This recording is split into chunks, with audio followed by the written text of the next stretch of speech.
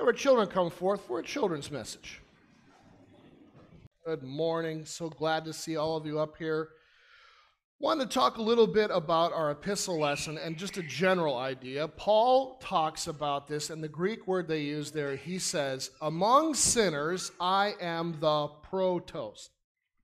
And what he means is he is the worst. It's not something you want to win at, right? He's saying, I'm number one when it comes to being a sinner. Yeah? And can someone remind me, what is it that St. Paul did that was so bad? Do you remember, James? What did St. Paul do to other people before he became a St. Paul? Does anyone remember? St. Paul persecuted... Oh, go ahead.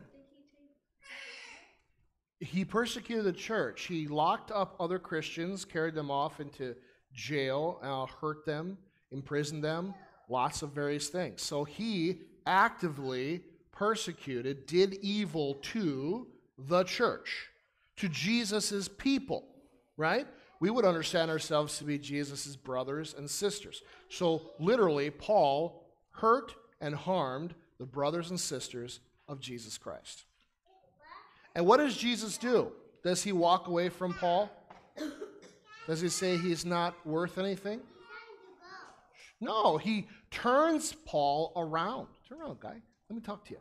He turns Paul around. He changes him through this amazing experience. He humbles him. Then Paul confesses his sin, and he becomes Jesus' chosen instrument. Paul goes from being the worst sinner ever to being God's chosen instrument. That's amazing. It's amazing what God can do through the gospel. It's amazing how God can forgive people and love people.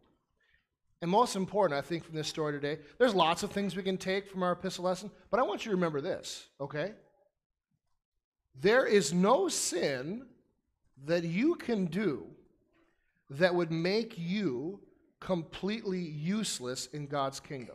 There is no sin that you could commit that God can't make something wonderful out of you.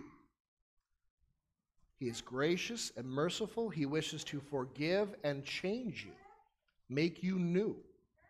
Okay? I want you to remember that, always and forever. This person who was the worst of sinners became the leader of the church. It's an amazing thing. Okay? So let's pray together. Let's fold our hands and pray. Shh.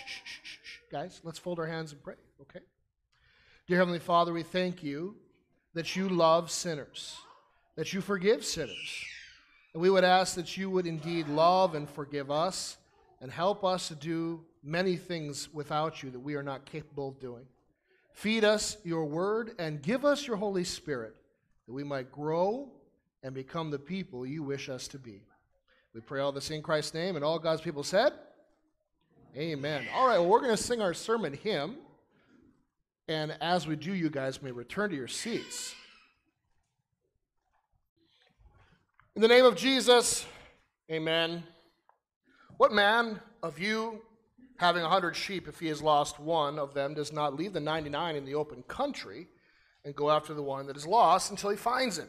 And when he has found it, he lays it on his shoulders, rejoicing. And when he comes home, he calls together his friends and his neighbors, saying to them, rejoice with me, for I found my sheep that was lost. Just the other day, I received another letter from the B.L. Lipham Circus and the Flying Giuseppes.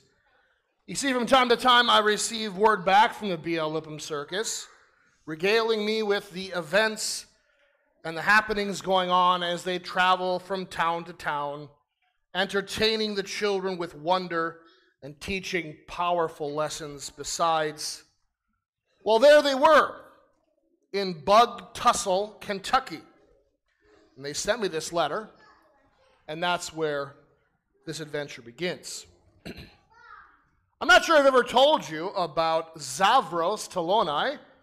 Well, he is a fine Greek man who over the years had become the circus's knife thrower. He learned the skill from his father, who was the first knife thrower at the B.L. Lipham Circus when it all began. Zavros loved his father. Often he would help by bringing his father his knives to him or some other little errands during the show, running things back and forth. His father always encouraged him that one day he too could be a great performer under the big top. One day Zavros was just a wee little boy, and his father gave him his first throwing knife. Now I know that might not sound safe, but this is the circus after all. They do things differently there. It was a simple and small knife for a boy who was wee. You can imagine that between stops and during stays in the circus, there is lots of free time. There is school, of course, and clothes, packing, and performing, but often they are secluded from the towns they were in, so there was a lot of free time. Zavros practiced and practiced and practiced day after day. He started with large targets, then moved on to smaller ones. Then he began practicing hitting things on the move or things thrown up into the air as it falls. He got so good that the kids would collect old mini donuts from the booths, throw them up in the air, and Zavros would bullseye them from 15 yards away. It was a most enjoyable game. Zavros was added into the act when he became a teenager.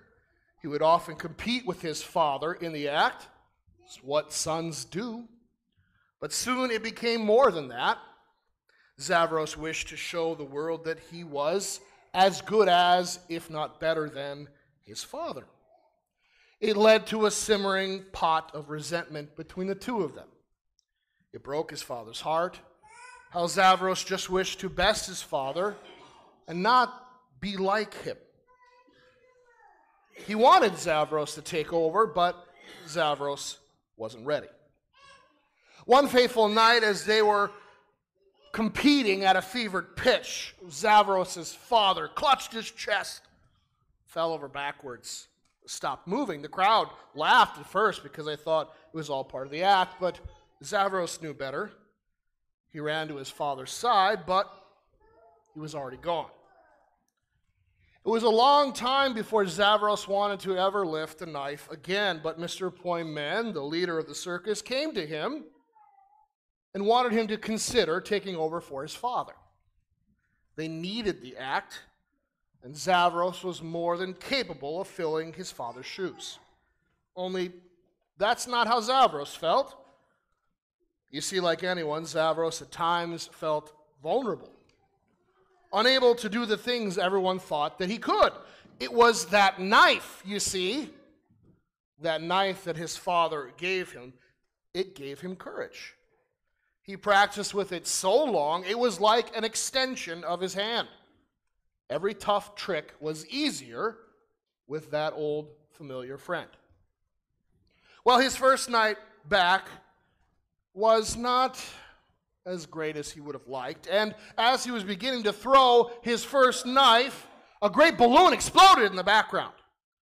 The sound threw off his shot. He was startled. He missed. The knife glanced off the top of the target, flew up in the air, and disappeared. He finished the show, but it was a shaky one. And he went to look for the knife after. He could not find it.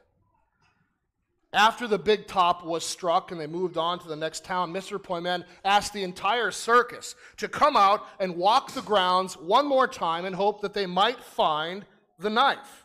His knife, a special knife, his favorite. But it had disappeared. It's terribly hard to lose something that is so special. This happened to me once.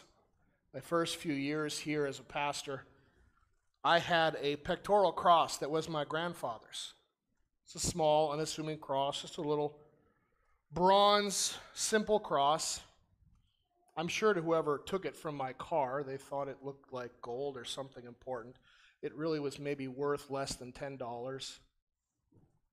To the person who took it, it was virtually worthless, but to me, it was priceless. And I still think about it, and it still hurts that it's gone. Things are things, but people are much more important, and as much as it hurts to lose a thing, it's much harder to lose a person. In our gospel lesson today, Jesus is doing what he does. He is going to the people who need him, who want him, who are crying out for forgiveness that he desires to give. The Pharisees and the scribes judge Jesus as a sinner because of who he dines with. But regardless of what these sinners have done, regardless of their occupation, Jesus and his Father felt the same pain when they walked away from the faith, when they walked away from the good Father, when they walked away from the good Shepherd. The Father and the Son mourn when their children are lost. And they have the same joy when those same children come home. So we see in our text one of the most beautiful instances of gospel I've ever read. And when that sinner comes home, and when he comes home, he calls together his friends and his neighbors, saying to them, "Rejoice with me, for I have found my sheep that was lost." Just so I tell you, there will be more joy in heaven over one sinner who repents than over 99 righteous persons who need no repentance. You know the problem with parables and stories like this? You've heard them a lot. It's hard to come at them in a different way so that you hear them fresh and new again. We love this story, but because we love this story, it is burned into our brain and we can become to lose focus. Let me remind you, we were conceived of our mother protector, knowing love and care from her, but also inside her womb, knowing nothing but darkness. When we were born into this world, we were blinded by the light. Our cries echoed off the walls of the hospital because the light was blinding to people conceived in sin. In the story, we see the dregs, tax collectors, prostitutes, sinners, people who had fallen away from the Lord. Now, we love the grace of God in this parable, but can we put ourselves in the parable completely? Are we really like these sinners? Well, we were born into sin, the sin of our forefather and mother, Adam and Eve. They sinned against the Lord, and their sin passed down from generation to generation. It came to us as a people born into the world. Make no mistake, you were born just as guilty as the people in this story. Sure, you were born into the world with a small little body and big, beautiful eyes and perhaps large curls on your head, but it doesn't change the story. We were born as sinners. But I almost wonder, could it be even worse? Could we be worse than the sinners of this story? People who love the forgiveness but don't like the accusation. We don't appreciate people knocking over our idols. We hold out evangelism trainings in this place. We hold out Bible studies. We hold out catechesis and Christian fellowship. Often I am told that the divine service where God meets man and gives us wonderful gifts is too long from God's people, from some of you. And I hear all too often, I can't make it to trainings, I can't learn about evangelism, I can't be here for Bible study because my life is just too busy. No, we have to get out of church on time because I need to be home by noon to park myself on a couch in front of a TV for 6 hours of football. Am I wrong? I know I'm right because I'm talking to myself. We're too busy to volunteer, too tapped out to give, too tired to pray. We are sinners, like those in the parable. We can pretend like we're not. We can say we're better, but we aren't. At least they were willing to come to Jesus, know he is the font of all goodness, and repent of their sins. We desire to keep all the gospel and confess none of the sin. Before our baptisms, we were truly lost. We were as sinful as it gets. We were children of the devil and citizens of his kingdom. We were lost then, and our good and gracious Father sent his Son, who came down into the world at the right time to save the world, to redeem the world, and to establish the wonderful sacrament of holy baptism. We can say to ourselves, I was never a lost sheep. I was always part of the church. Nor was I alone out in the wilderness like the sheep in this parable. Nor did Christ come and find me and carry me home. But indeed, this is true. Through water and word, he did seek you out. He found you in the devil's stronghold. He grabbed you by the hand and pulled you out through that water and word. And then he joyfully rested you on his shoulders and gleefully carried you home. This is the truth. This is the beautiful song of our Father, for he plays and sings through his Son, Jesus Christ. It is our song. We were once sinners who went astray. We were once lost in darkness in the predilections of the world, and our Savior sought us out. He found us. He brought us home. We are just as much a part of this parable as any person that Jesus is talking to at that moment. And even today, we wander away from our confession. We do it even now. We like to think we're never lost, but we are. We wander away from our confession, and we chase idols that we think will make us happy. There are two eternal truths. Christ is the good shepherd, and all his sheep at one time or another have gone astray. Let us have joy when sinners repent and receive forgiveness. Let us remember that our Savior, our good shepherd, forgives and leads us home. His voice calls out through word and sacrament. He desires you to lay aside anything that pulls your attention away from him and follow. For he has nothing for you but green pastures and still waters. He wishes to do nothing but support you and love you. Do not worry, little flock. Your good shepherd loves you and wishes you to follow, where he will provide shelter, still waters, and good grazing. He loves you and joyfully puts you on his shoulder when you confess your sins and lay your idols aside. He calls yet again today. Come home. Speaking of the joy that Christ has for you and for all sinners who repent, let me tell you, finish the story about Zavros. He had been doing fairly poor at the show. Without that special knife, without his father's gift, he never felt confident. He couldn't do the things he wanted to do. He was shaky. One night after the show, a young boy came up to him and asked if Zavros might teach him how to throw a knife. Remember, this is a circus. They do things differently.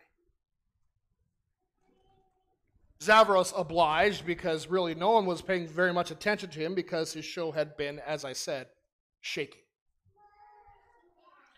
The little boy said, you know, I actually found a knife once. I have one we can practice with. He went into his bag and produced a knife. And wouldn't you know, Zavros' eyes became wide, his mouth agape with joy, because in the little boy's hand was his knife, his broken, old, worn-out knife. Where did you find this? The boy said, I was at the show in Pawpaw, and I had a big bag of popcorn. My grandma took me. And that night, as I was watching TV late and finishing my bag of popcorn, wouldn't you believe it, there was a knife in the bottom of my bag. It must have just fallen in. Zavros squealed with joy. He said, I'll do you better than show you how to throw a knife. You come back tomorrow. Bring your friends. I'll pay for everything. And we will have a party and celebrate. Because the thing that I love the most from the man I love the most has come back to me. And that is just another story from the B.L. Whipham Circus, traveling through your town or mine. If you see them, won't you say hello to them for me?